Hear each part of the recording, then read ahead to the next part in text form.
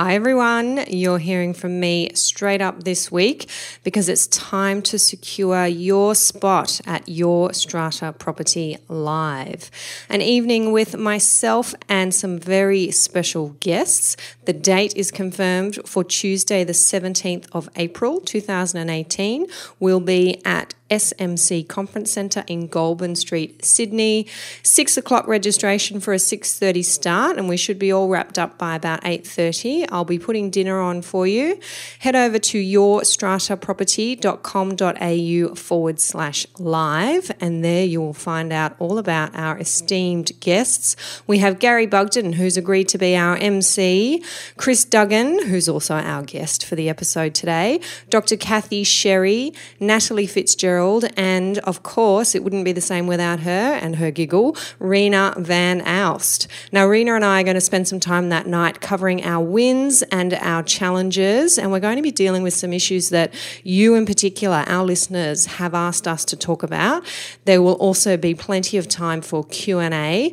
We're going to open up the floor to our special guests who will sit together with me on a panel and be taking questions from the floor. We're talking about short-term letting, electronic voting and electronic meetings, bylaws.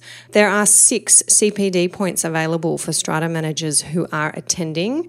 yourstrataproperty.com.au/live. Tickets for strata managers are just $97, which is excellent value when you think about those 6 points and the level of content that you're going to be getting from our special guests. $67 if you're an owner or another supporter of the strata sector. If you are a member of the Your Strata Property online community, you're getting $20 off those tickets, whether you're a strata manager, an owner, or a supporter. Now, spaces are very limited. So many of you have already jumped in and secured your spot. Well done. yourstrataproperty.com.au/live. Now, as I mentioned, our guest for today is also going to be one of our guests on the 17th of April. Mr. Chris Duggan, take it away. Welcome to Your Strata Property, the podcast for property owners looking for reliable, accurate and bite-sized information from an experienced and authoritative source. To access previous episodes and useful strata tips, go to www.yourstrataproperty.com.au.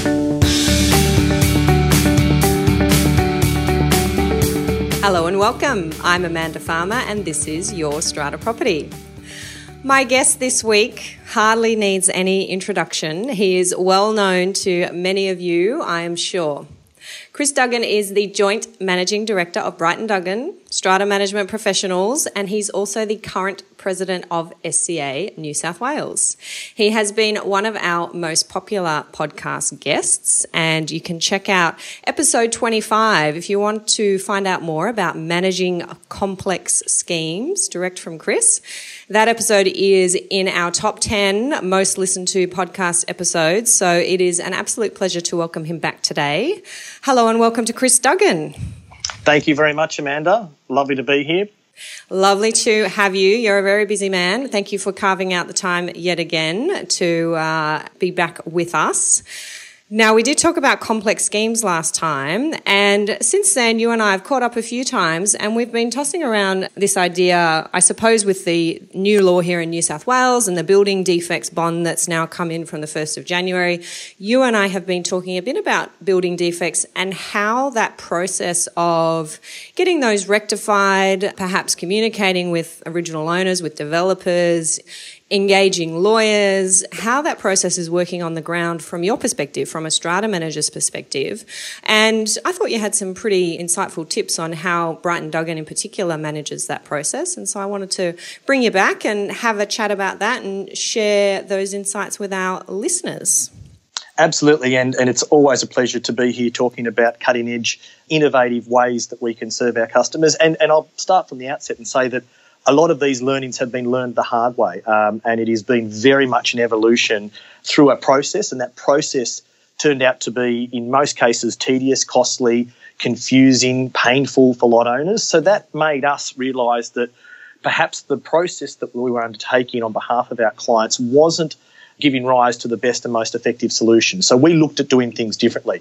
What we found that owners were going through very large, long, protracted, costly exercises for defect rectification, and were ultimately ending up, even in a best-case scenario, with a settlement or a win, but they didn't feel like they were winning through the process because it was causing emotional drain, financial hardship, time, and also people just at the end of it really didn't feel like they were any closer to having the defects, which is what they were there in the first place, actually having them fixed. So we went about revisiting the way we did things and thought, is the path that we're treading, which is respectfully being led by the legal aspect of defect rectification, is it the most cost-effective way to rectify defects in the best interest of all stakeholders? And we said no. And out of that, we developed what we call our collaborative defect management process. Okay, we're going to get into that. I know all of our listeners, particularly our lot owner listeners, our committee members, are on the edge of their seats going, yes, Chris, that is exactly how we've been feeling, and we're really looking forward to the insight that you have to share. Was it a particular building that you were involved in that made you think this is just not how things should be done? Or have you had, 5 or 10 of these that you've been inundated with? Give us the lead in to this need to revisit the way we do it. We ended up at the end of processes around defect rectification having all parties unhappy. Yeah. Lot owners felt like it had taken too long and it was too expensive. The stakeholders on the other side, so developers and builders, felt like they could have fixed it better, more readily, more effectively if they'd gone down a different process. Our managers were drained, and time was the thing that was killing everyone in this process. And we're talking about some buildings taking 5, 6, 10 years to get to a process where they may well have had a settlement that on the surface sounded like a win, but when you put the time and the cost and the expenses down, they ended up with virtually nothing to actually fix the defects. And then you had to go through the process and the interruption to your building to have someone come back in and coordinate a whole rectification process. There is one particular scheme that I won't mention just because the lot owners in there wouldn't like that, but we ended up going through a very protracted process that involved most, if not all, the law firms in Sydney. And we had a very large building that had $15 million of legal expenses. And these were well-intentioned owners who wanted only the best outcome, which was to rectify the defects and to hold the builder and developer accountable for those. And it ended up being a, in my opinion, disastrous outcome for those owners with good advice, decent reports, but a flawed system that ended up seeing them spend this amount of money, go into a massive amount of financial duress, and still end up no further forward with the rectification of those defects. So that was a watershed moment for our team to realise that this is an imperfect system, and rather than lament the fact that it doesn't work, we can look at better ways to deal with it. Okay. So what were your first steps towards implementing that better system? So the first step was to realise that the aspect that we needed to get control of was time. So as you'd appreciate, and as your listeners would appreciate, that the statutory warranty process in New South Wales is very time sensitive. And the major time hurdle there is the 2-year expiry of the minor defects warranty under the HBA. And that in itself captures most, if not all, of the defects. So we use that as the critical time point. Can I just stop you there, just to clarify for our listeners? So what Chris is talking about is that for building contracts entered into after the 1st of February 2012, the warranty period for anything that's not a major structural defect is 2 years only, 2 years from the date of completion of the work. So that is a very tight time frame, and I think you've just said there, Chris, a lot of defects fall into that category. Yeah, we found most, if not all, defects, apart from those that effectively made the unit or the building uninhabitable, were captured as minor defects. And that itself is another point of contention that we've been trying to address more directly with government to broaden the definition to allow more time for owners. However, recognising that defects cases were time critical was very important. So we advocated that you need to always operate all of these defects cases with a very firm understanding of time, which is critical to get lawyers involved very early on in the piece, or conversely have the builder or developer provide via their own lawyers dates themselves around commencement of contracts, when they enter into, when occupation certificates received, so then you can plot what your 2-year time frame strategy is. And that will be, there is no better system there. Your own solicitors and or the developer solicitors will provide that information to you along with those certificates. But once you have that understanding, you can then make sure that you don't run out of time, because the next thing that we found was that schemes and developers and builders that were under time pressure made poor decisions. So understanding how you operate within that time and understanding how that works means that you can very early on in the process gather your team of consultants and your collaborative team that you're going to use moving forward. And it does, I would couch this and actually try not to underestimate it, but it's incredibly important that your strata committee is on board with this process and wants to drive a tempo for rectification within that period. And oftentimes that requires the manager providing advice and the lawyers providing their strategy input to what can be achieved within that time period if collaboration is properly sought. Now, the caveat to all of this is there are circumstances that will apply in about 10% of the case where you need to go very hard, very early with a straight legal process against a builder developer who is not going to cooperate in this process. So the process here is very much about collaboration. So you understand your time, you pick a group of consultants, which is your lawyers, who would provide that upfront advice around the strategy. You provide a group of report inspectors, principally around general defects and fire, and you must make sure that those two are captured. We've found that in most cases that will capture the vast majority of defects. In some cases you may need a hydraulic engineer depending on the defects that are identified early on in the piece. However, you need to make sure that you separate those things out to properly capture all of the major systemic issues that are likely to occur in schemes, in the last 5 to 10 years. And with that process, you work with the owners' corporation to quickly understand that things can be achieved far quickly, far more readily and far more cost effectively by getting everyone around the table very early. However, you still need to operate within the spectre of the law, because the law provides an incredible time guillotine that you can use to create the appropriate pressure for all sides there to make sure things are done. And you need to have those preemptive steps ready, particularly with your legal team, in the event that things do fall over or you're not getting the traction that you need. Because the one thing that will happen here is if you let time drag on, time will kill all deals, it'll kill all negotiation, it will also force people into positions of making hasty decisions. And that's on both sides of the equation, from the owners and the builder developers.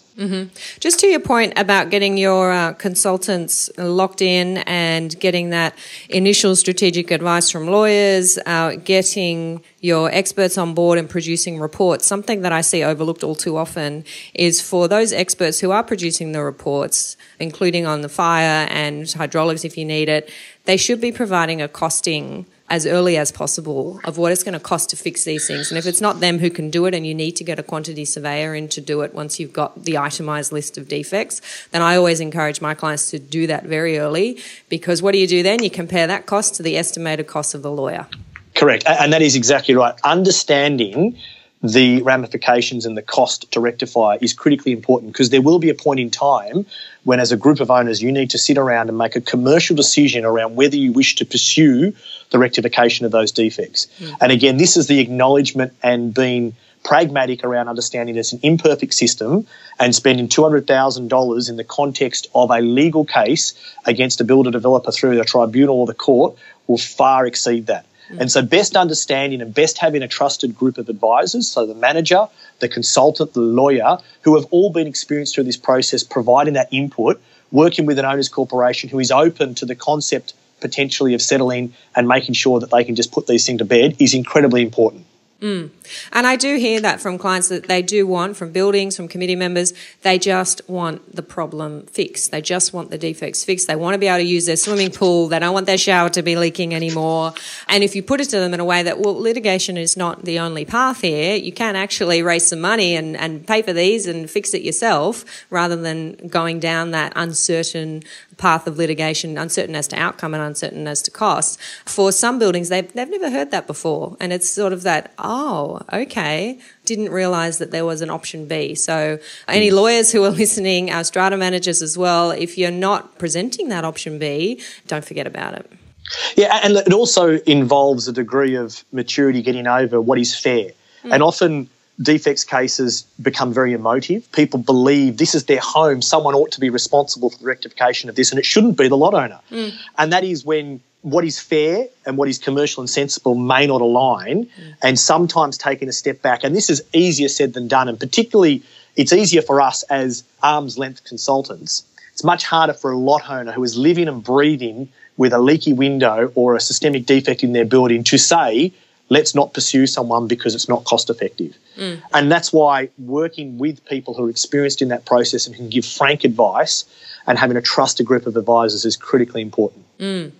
So what happens next? You've armed yourself, you've got your reports, you've got your team around you. Let's say you are able to communicate with the developer and they seem to be responsive. What does Bright & Duggan suggest next? So going back 2 steps, you need to have taken the developer and the builder on this journey as well, because often they are not used or accustomed to this process of collaboration. So you need to make them comfortable with, A, the consultant team you're using, and I would suggest that you pick a top-tier consultant firm that has the appropriate resources to be able to turn things around quickly, and that's becoming more difficult in the current environment with lots more buildings having defects, a lot more talk about people perhaps not dealing with those things in a timely manner, building defect bond requirements coming in. So getting the right consultants is critical. I would also suggest that working with the consultants around the type and format of their report is very important. Yes. Historically, we saw defects reports that were reams of paper to try and justify the value or the quantum of defects, as opposed to a much more concise list of defects that is better understood by the builder developer, more accurately describes the defects themselves, and in some cases dismisses those that are clearly of a maintenance nature or a minor nature, such as settlement and cracking. And we worked with our consultant set to make sure that the defects reports being presented weren't automatically getting the builder developers offside because they were dealing with trivial issues that shouldn't have been captured in those reports. So once you've got a better trust arrangement that the defects that have been identified are legitimate, you've got a better opportunity to bring those people to the table. Further, we encourage our consultants to accompany the builder developer representatives during the site inspection. Now, this doesn't happen in all situations. However, most consultants will agree to do this because it allows defects to be discussed in real time on site. And if there is an alternative solution, if there is a methodology that should have been considered in assessing whether that is or isn't a defect, it can be understood there and now, rather than putting it in a report, requiring a further discussion down the track, spending 3 months coming back saying, well, actually, have you read the fire engineered solution? Have you seen under there we've got photos to show that waterproofing exists? So having that better understanding reduces items that do appear in the report, gets down to the brass tacks of what's a legitimate defect, and also through that process gives integrity to the fact that both sides are well-intentioned about wanting these defects fixed rather than going for a grab bag of items. Yeah, very, very good advice. Too often I have sat around the settlement table with those reams and reams of paper and realised that we've just spent about 4 hours arguing over something that's costed at $1,000. And for those more commercially minded clients who can do those sums, that's kind of heartbreaking. So, yeah, very good advice to remember straight up. Absolutely. So what happens next? We're going around the site, we're ticking things off the list. Maybe we've got some points of contention here between the building and the developer builder. No, these are not defects. Yes, they are. Where do you go next when you've got that conflict? The next thing to do is to quite literally get all the stakeholders in a room as quickly as possible and try and work through things. And you'll find that having everyone around the table narrows down and funnels through to the legitimate defects very quickly. And in our experience, there will be some legitimate disagreement around the type or the rectification that's required for those defects. In those circumstances, we've brought in third-party experts and agreed at that time that their adjudication would be final on those defects, or we've allowed further rectification to be considered or further methodologies to be put to our consultants. So we always advise our consultants to be open-minded to alternative rectification or alternative solutions outside of what they would have stipulated, because the Australian standards can be generally be very broad, and they can also have DTS provisions, which is deemed to satisfy, or alternative solutions. And allowing a builder developer who probably best understands the building and the fabric and their consultants better than an external advisor, a way to devise a strategy that ultimately will still meet compliance, and then having a receptivity and openness to saying, will this actually address the issue? Having that level of openness rather than a very fixed mindset around what you expect as being the single solution is very important. And if you can't get agreement on these things, you're also able to, as I said, refer them out to third-party experts. And there are consultants who will operate very quickly in a very focused manner on particular items, particularly around fire services, which we've found to be, I guess, most readily contestable these days due to the ability to have rather complex alternative solutions outside of the BCA. And for those items that you can't agree on, is the only option then to head off to the tribunal if you're within their jurisdiction, or maybe we're off to the district court or the Supreme Court? Do we then go and have a legal battle about those things, or...? Typically, at this point in time, we're getting closer to the 2 years. Yep. And this is where we've introduced what we see as another innovative way of trying to deal with the time matters. Because, as we said, dealing with that negotiation with a guillotine of time sitting behind you means that things get more and more critical as you get closer to that time frame, as you can imagine. So 2 ways to relieve that pressure valve are A, to enter into a mutually agreed deed to extend those warranty periods between the builder, developer and the owner's corporation for a further period to allow you to work through whether it be further quantification of the defects or further agreement around rectification, or alternatively, if you're at a point where you do have agreement, to enter into some sort of a settlement deed which puts it to bed. And that doesn't mean that all of the items need to be 100% locked down. Often we find those settlement deeds deal with some solutions, for example, that would deal with what sort of sign-off we required post-rectification. So it may have identified a leaking window. It may have proposed that it needs to meet a certain Australian standard at the end of the rectification, and then that deed will give rise to a series of works that actually then leads to how that Australian standard is met. So it may not be prescriptive insofar as what works are required to get there, but it may well have a standard of achievement that's required at the end of the day. And there is relief then under that deed in terms of the owner's corporation to be able to come back and enforce some level of either compliance of extra works or get some sort of penalty remedy if that Australian standard isn't ultimately met. It's quite an unusual approach, but it's one that I've seen before, Chris, and you've articulated it incredibly well. From a legal perspective, it's an approach that I can endorse and support, and we should be seeing a lot more buildings doing it. Have you been in recent times on the other side of one of those deeds and you've seen it work effectively if we need to return to the deed and hold somebody, either side, to their obligations, or are you still seeing that play out? It really does vary, and I must stress that this is not a one-size-fits-all solution. So this is a method of rectification that we find that works with a builder-developer who is interested and committed to their brand. So A, they want to come back and fix the defects, which is in most cases the starting point for good collaboration, but also where they're going to be committed to the product long term. They're committed to the customer in terms of return service, and they're also committed to that business or the special purpose vehicle that they've used being around post completion to actually give the surety that we need. So have we had examples of where we've had to enforce that deed? Yes, we have.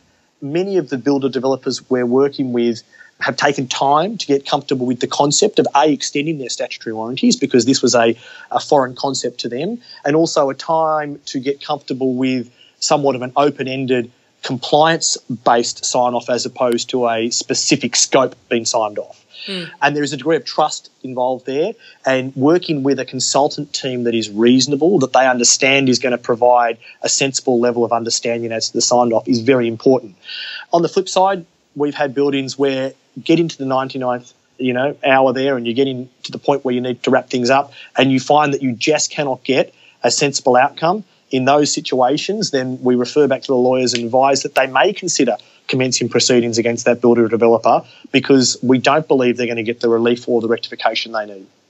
And always keeping in mind what the cost of that litigation is estimated to be and what the cost of rectifying those defects is estimated to be, and trying as best we can to take a commercial approach. That's right, and that means that the lawyers are still heavily involved, particularly during the drafting of the deeds and of the settlement process. So it is still very much a process that doesn't sideline the need for legal intervention. It just takes a different path, as opposed to using that legal intervention as a single course track to NCAT or the Supreme Court. It's using that only as a last resort. And I think we're going to see this becoming more and more common with buildings in this situation, trying to enter into these types of deeds to extend time or to record agreements. And something that I want to remind strata managers and even committee members is to be aware that this type of contractual arrangement might exist and you might not know it because you've inherited the building from another manager, or you've just taken on the role of secretary and someone's sold and left. And when I have buildings coming to me saying, Amanda, we think we're out of time, but is there anything we can do? I always engage in this type of conversation with them and say, look, there may have been some deed entered into, there may be some contractual arrangement where the developer has agreed to extend time, and you could still be within time. So let's search the books and records, let's talk to the former managing agent, can we talk to the former committee members, and just find out exactly what happened at that close to completion stage when we were first looking at defects. So for managers, it can be a trap for some players there, that if you don't realise that this is an option, that buildings could have entered into these arrangements, make sure you're asking those questions just to cover yourself. Absolutely. And I think some of the important things to note there is we have a new regime of disclosure of motions, particularly around first AGMs and AGMs, that require and obligate owners to consider building defects from day one. Now, that to me is one of the most sensible inclusions, because it has a conversation and a discussion with owners at the very outset about what is required. And typically where we would lead defects to form, call it that, or to surface, we're now bringing forward that conversation. So at the first AGM or at the first year anniversary of those schemes, we're advocating that those reports be done, again, to make sure that time doesn't march on and you don't end up being constrained or limited in what actions you can take. Again, needing to reiterate that at a point in time, you need to decide what strategy to go down. And some of those strategies may well involve the more traditional Supreme Court actions or court actions, and they are still, in some cases, very effective at giving outcomes that are acceptable to owners. But our experience was that generally those arrangements were not proving to provide solutions or outcomes that were acceptable to all stakeholders. Yeah, definitely. Now, we both mentioned at the beginning of our chat, Chris, the Building Defects Bond, Part 11 of the Strata Schemes Management Act here in New South Wales, commenced on the 1st of January 2018. Is that going to solve all problems? Amanda, Loaded question. It is a very loaded question. So at a political level, it is a measure being introduced to provide better protection for consumers. Is it a challenging system with a lot of detail to be developed still? Yes.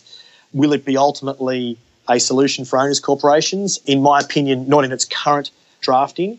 The challenge that we're finding is that statutory warranties will still continue to apply, and the defect bond system is effectively a different set of warranties and rectifications under a different regime, and the two will operate a two-step defects process within a building. So any lawyer worth their salt will tell an owner's corporation that the defect bond under Part 11 will continue to operate, and there will be defects identified under a certain Australian standard report, and the developer obviously has a liability to that. However, you will still advise your clients that they have warranties under the Home Building Act that still need to be maintained, that apply potentially to different defects, to defects that are identified after the interim report, which is this one-stop shop report done at a very early period in the strata plan's life, which is the one and only opportunity for those defects to be nominated. And the method of inspection is far different and far less detailed and invasive than we're typically seeing under more detailed Home Building Act statutory warranty reports. So do I see it as solving the problems? Probably not. Do I see it as a good step forward in terms of making builders, developers more accountable around the way they build buildings? Potentially. I don't do too much conveyancing these days, but if I do, I generally do off-the-plan contracts, a little bit more involved, and particularly in this climate, they need a bit more detailed expert advice. And I'm working with some purchasers now just having settled and going through their defects liability period, which is generally 3 months after the settlement. And developers who have been around for a while have a good name. I find they're generally in there and they're fixing things. Mm-hmm. And I'm not sure post 1 Jan 2018 that the fact that they've got a bond being held is going to change that attitude. So I agree with you. It's not going to solve those longer-term problems that we see crop up at close to the 2-year or after the 2-year mark, and we certainly do have the Home Building Act still there to provide those protections to the extent they can. But I, at least personally, do see it as a more of a political rather than a practical move in this sector, because I do find that good developers are in there and they're fixing these obvious defects that are arising once the scheme comes off anyway. Yeah, I couldn't agree more. I mean, it is a system introduced to keep the lowest common denominator accountable. Unfortunately, it's more likely to give rise to builder developers potentially abandoning the bond and just leaving that there, and whether that 2% is sufficient, and whether there is appropriate administration of such a complex system in place is yet to be seen. And there's still a lot of detail. I do applaud the fact that the government has recognised that consumers need better protection, and we all agree with that. I don't know whether this is the most effective mechanism to achieve that. However, like anything, you need to try it. We need to see how this pans out, and perhaps at the end of this, we will either put it down as a raging success or use it as some sort of iterative process to a better protection system for owners in strata. For sure. We've got listeners, Chris, who perhaps they've just bought into a brand new building. Perhaps they've been there for a couple of years. Their committee is still trying to work out how to tackle this whole issue of building defects. Maybe they're working with their strata manager, maybe not. What's your advice for some quick action steps that those listeners in that position should be taking now to get started on this process or to approach this process a better way? Firstly, understand time. So it is absolutely critical, because once you go over that time hurdle, you have no opportunity and no recourse. There's very little remedy you have, outside of some very complicated negligence claims, which in our opinion are not overly successful and are very costly and risky. However, understanding time up front is key. So if you're in a new building and you don't understand those timeframes and how they apply, that is your absolute number one priority.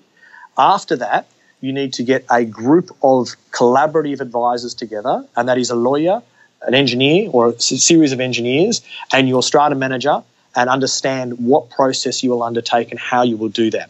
Then I've always found that engaging with the builder developer, particularly based on our relationship that we have, if we've advised the builder and developer through the inception startup days, we can use our leverage and our rapport with them to get at least a conversation started about what process is required or what interface we would like to see moving forward. In some cases, that will not be possible, and you'll need to strategize outside of their involvement. That's why I said this is not a one-size-fits-all solution. It's worked well for us because we are able to exercise our experience and our leverage with our stakeholders. If you're, particularly if the builder doesn't exist anymore, or if you can't get them in a room, then you need to strategize how you deal with those things in a much more effective manner, and collaboration may not be a solution. You may need to go for the jugular from day one and make sure you preserve your rights through the courts. Thank you very much for sharing that, Chris, and being so open and frank about the Bright & Duggan approach when it comes to this process. I think it was only a couple of episodes now that we had David Hampton on the podcast, and he was talking about the sharing of information and the specialisation, I guess, of certain aspects of your strata management business. And he used the example of building defects. We're all dealing with it. Who's really focusing on it, and who is developing those systems and sharing that framework so that we can all benefit from it, and we're not repeating the same mistakes and all butting our heads up against the same problems. So I think this has been a really valuable chat, not just for owners who are living this, but for managers as well. So thank you very much for giving us that opportunity. Oh, absolutely. I mean, this is an industry that does share information, and it does legitimately work in the best interests of owners.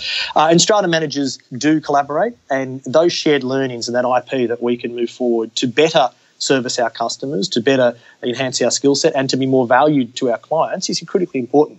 So we all have a job to make sure that when we do come across alternative ways of doing things, which may not suit all scenarios, but may be an option that owners can consider, I think we've got an obligation to make sure that we share that. Yep, I agree. Now, Chris, the last time you were on the show, I asked you the book question. I want to ask you a variation of that question. I'm not sure if you're prepared for this or not. But what book do you most like to gift to people, and why? And I will say I'm channeling my inner Tim Ferriss here, which is a question he likes to ask on his podcast. I'm stealing it. What book do you most like to gift? Well, Amanda, you will find this either uncanny or not, but it is actually Tim Ferriss's Tribe of Mentors. I kid you not, which I will admit was given to me prior to Christmas as a gift from one of my very close friends. Yeah. And I too listen to his podcast, and I must admit that I can go listen to his podcast and then I'll pick up 3 or 4 books, and I just keep going through a cycle. So I need to get through all those books. However, Tribe of Mentors as a book is a short series of those interviews with the best bits taken out, and they are literally life-guiding bits of advice from people, not dissimilar to Brett Kelly's book that he put out, Collective Wisdom, many years ago, which is taking the learnings from very successful people across a variety of industries and distilling that down into a book. So I received it as a gift. It was very meaningful to me over this particular Christmas when I took some time out to reflect. So that will be my next gift. It used to be Patrick Lencioni's 5 Dysfunctions of a Team, which I think I mentioned last time. However, I'm going to shift it now to Tribal Mentors. Thank you very much to my dear friend that gave that to me. Yes, very good suggestion.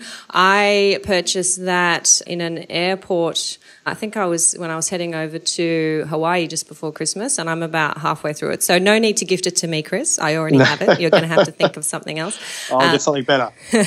But if any of our listeners haven't come across that yet, we will have a link to that in the show notes to make sure you can grab yourselves a copy. Highly recommended. All right, Chris, how do our listeners find out more about you and anything you want to wrap up with? They can find out about Bright and Duggan at our website, bright-duggan.com.au. You can track me down at LinkedIn, Chris Duggan. And what I would like to leave your listeners with is all of this relies very heavily on a trust relationship between managers and their clients. And I would love to see that as an industry coming away from this, that everyone better understands our role to work together and is more accepting of the fact that it's an imperfect system that is very complicated that we're all trying to solve. So you will never get a silver bullet solution to these very complicated, expensive issues, but working together and accepting that you will have some hiccups on the way and those challenges are better accomplished together is what I'd like all of your listeners and strata managers to work with. Thank you. Very wise words. And I'll look forward to our next chat, Chris. I know it's there in the future. You'll be back. I would love to be back. Thank you very much, Amanda. Thanks, Chris. Cheerio. Thank you for listening to Your Strata Property, the podcast which consistently delivers to property owners reliable and accurate information about their strata property. You can access all the information below this episode via the show notes at www.yourstrataproperty.com.au. You can also ask questions in the comments section, which Amanda will answer in her upcoming episodes. How can Amanda help you today?